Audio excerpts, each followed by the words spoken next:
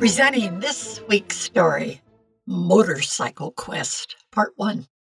My brother Ethan and I have been motorcycling through all 50 states in the United States. Every state has magnets drawing us. Ethan and I are a team. He knows how to listen. I know how to talk. He's 26. I'm 24. Thanks to Mom and Dad, we've been training since we stopped burping, managing our money, maintaining our motorcycles, keeping hydrated, and being defense smart are skills we use.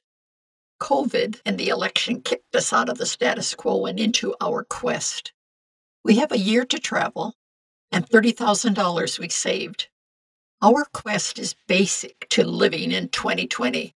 We need practical answers to questions that bother us every day. What has been good in our country? What can be good now that we can put into our lives?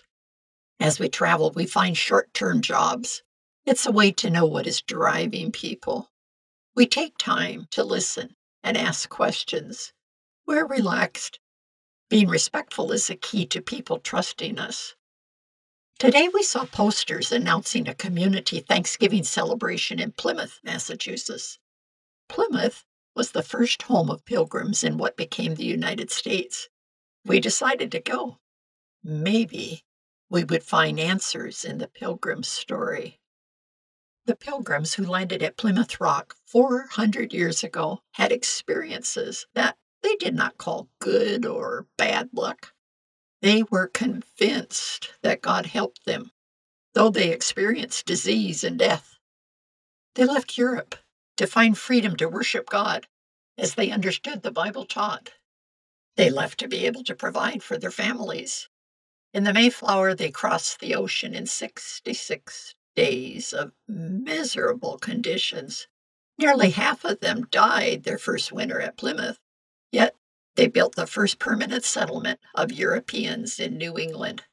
Within a month of meeting the native Indians, the Wampanoag Indians and the Pilgrims had begun to accept each other. Chief Massasoit and the leaders of the Pilgrim community negotiated a peace treaty. It lasted more than 50 years. That respect and treaty astonished Ethan and I. The Pilgrims were ignorant newcomers to the New World. They received help from the Wampanoag Indian tribes under the leadership of Chief Massasoit. Squanto, who once had lived on the land of Plymouth, became their survival teacher. To God, the Pilgrims gave the credit. When Ethan and I are at home, Thanksgiving is a happy feast with friends and family. That's wonderful. But God is a small part of Thanksgiving. That was not the Pilgrim way. Ethan and I discovered that we are attending the 1621 Thanksgiving Harvest Festival with Pilgrims and Wampanoag Indians. It lasts for 3 days with games, visiting, dancing, singing, and eating. Prayer is before and after every meal. Long tables are filled with food. Pilgrims and Wampanoag have brought food. It is exciting to see Chief Massasoit, Samoset, Squanto, and 90 Indian men. There are only about 50 Pilgrims because many died during the previous winter. This is Barbara Steiner, inviting you to return soon for more news about the Pilgrim Thanksgiving Harvest Festival. Conflicting sources were carefully researched.